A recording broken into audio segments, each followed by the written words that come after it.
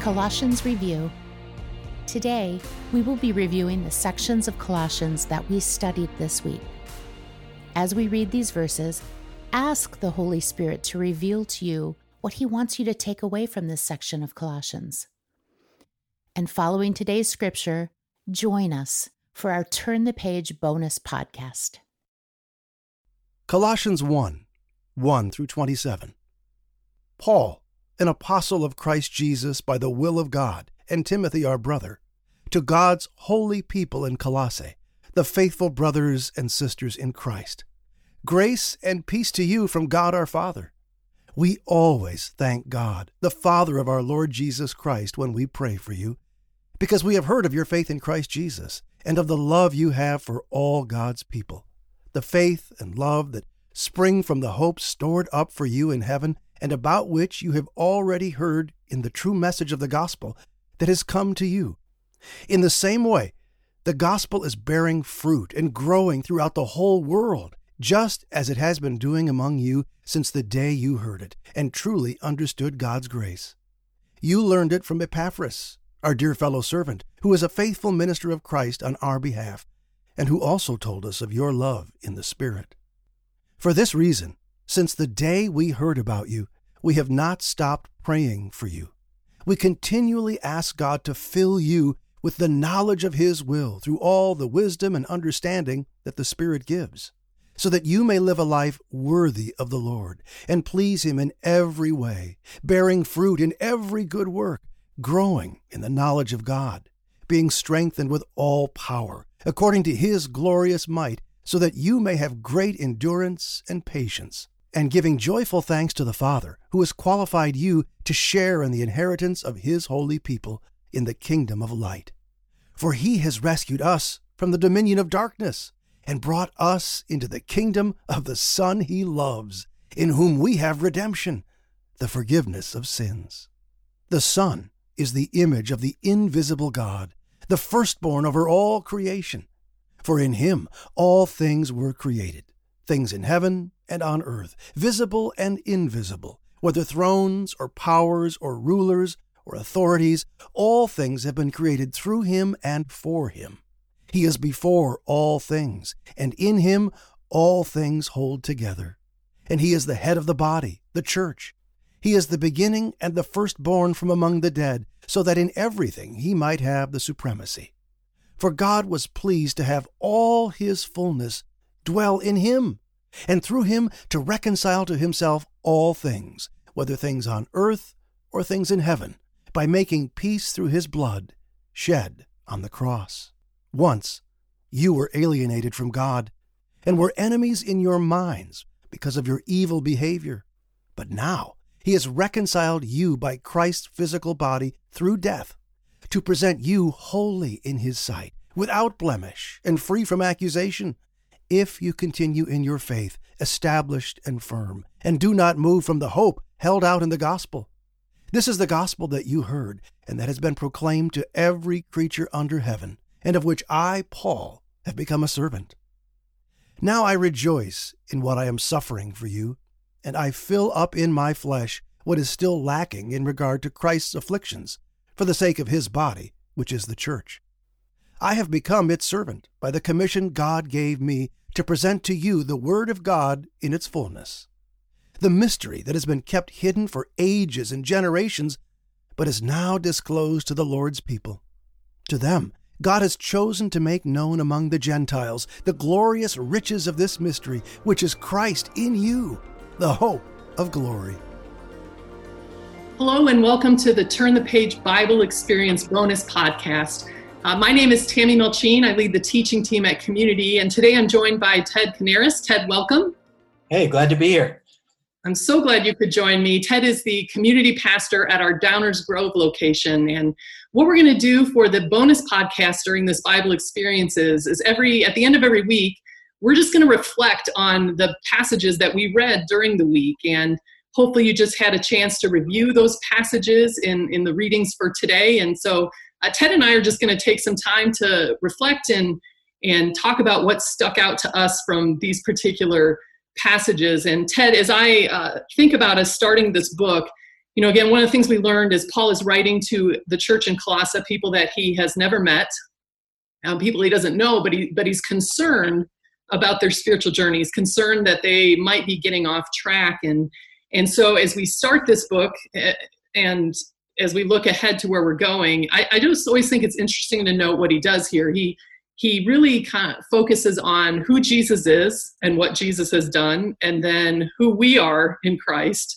and how that should impact how we live. And as I think about that and where we're going with this book, it just made me think, those times when we are feeling like maybe we're a little spiritually off track, or, things just don't seem to be clicking for us, or maybe we don't feel very close to God, that Colossians might be a good book for us to turn to.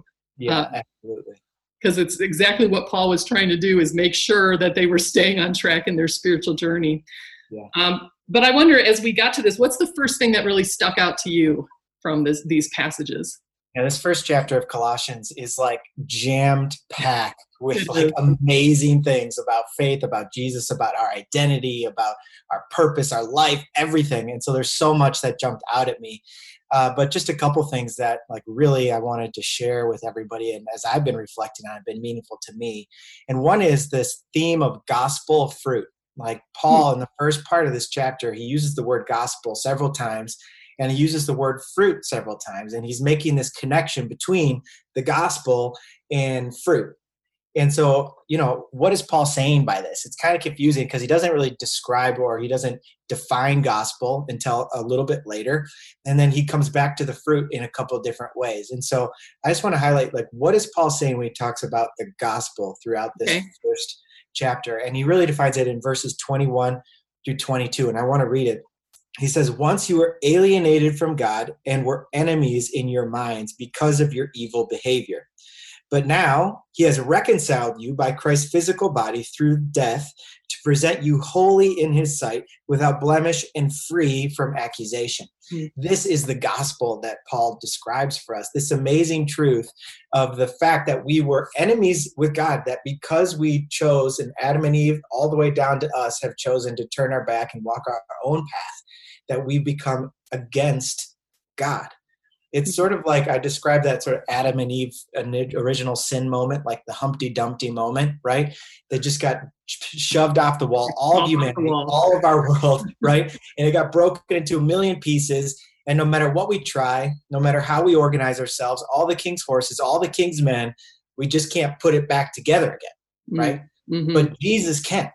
Mm-hmm. That is the gospel. That literally means good news, that this world that's so broken and shattered that our best efforts cannot put back together, our hearts and our lives, our relationships that are so broken and shattered that we can't possibly put it back together, Jesus came to put it back together.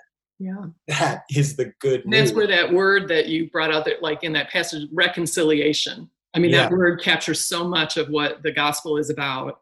Absolutely. He reconciles us to God. Mm-hmm. We're reconciled to one another in our relationships. We're reconciled to creation itself. We're reconciled in all ways into perfect peace as God intended and created.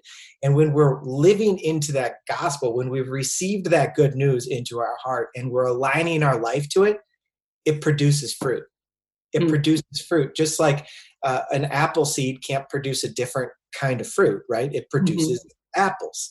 The gospel, when it's planted in our heart, produces fruit, as Paul describes here, things like wisdom, every good work, power, endurance, patience, all the traits and the good things that we desire in our life that Paul wants to see happen in this community are a result of that gospel seed bearing fruit in their life. And even these things, and even these things that he talks about, right, in these beginning, opening greetings and prayers, the love, the faith, the hope, those kind of things that we see springing up in that.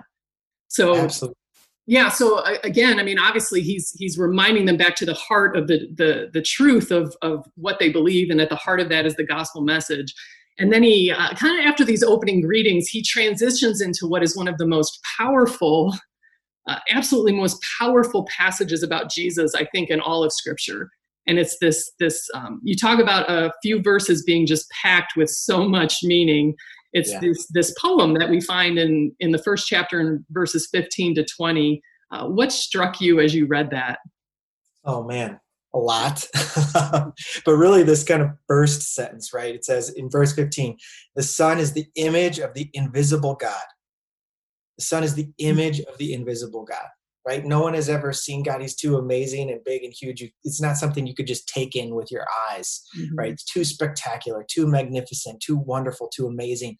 But God, in his mercy, in his desire to know us, came like us so that we could know what God the Father is like. I think sometimes we wonder, what is God really like? Yeah. Well, Jesus came to answer that question definitively. Yeah. He said, God is like me. I am God. This is what God is like. He is loving. He is caring. He is self-sacrificing in his love for us. And I love this quote from Athanasius.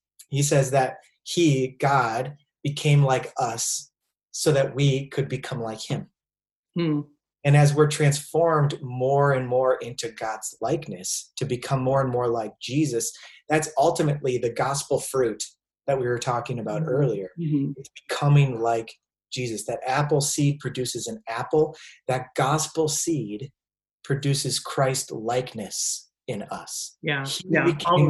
All of those things that we talked about, the wisdom, the faith, the love, all of that stuff, seeing that. Yeah, it's such a powerful passage. And, you know, when I read it and reflected on it, just thinking about, I think one of the themes that people talk about in Colossians is the supremacy of Christ. You know, and you read through that poem and it's like, it's kind of saying, you know what? Jesus is up here. Jesus is up here. Jesus up, like, you know, he is the great, like no one is greater. And even the sense of, you know, he's the creator, not just of the whole world, but also of the church. And I don't know, one of the things I thought about is a lot of times when we talk about the gospel, when we talk about the good news of Jesus, I think sometimes inadvertently we only focus, like we tend to focus more on the benefits that we, you know, like follow Jesus and you'll find purpose, you'll feel loved, you'll feel, you know, all of this kind of stuff. And again, all of that stuff is true. But what this poem reminds me is that even if there were no benefits, Jesus is still worth following as Lord. Yeah. You know, because he is supreme, like he is the rightful creator and owner. And, you know, I mean, just by who he is, he deserves our allegiance. Yeah, absolutely.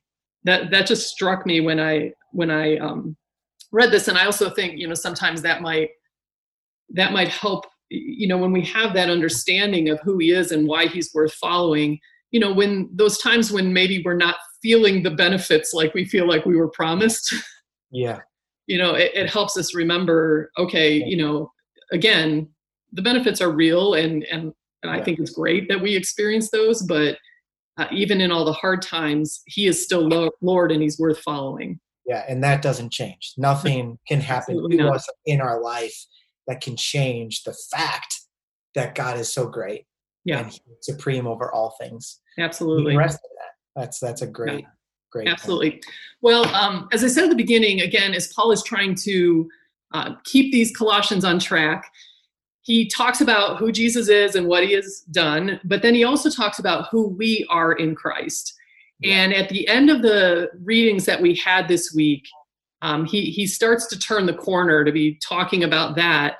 And really he starts by talking about a pretty incredible mystery. Yeah. Wonder, you know what I'm referring to?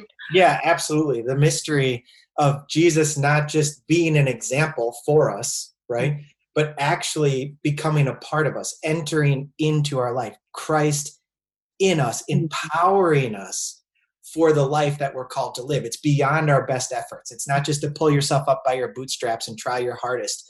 What Paul is saying here is that Jesus not only made a way for us to be reconciled to him, but he made a way for us to be alive with him, in relationship to him, and have him inside of us, his spirit in us, empowering us for this life that's beyond our best effort. I think Francis Chan, he has this awesome illustration I just want to share really quick.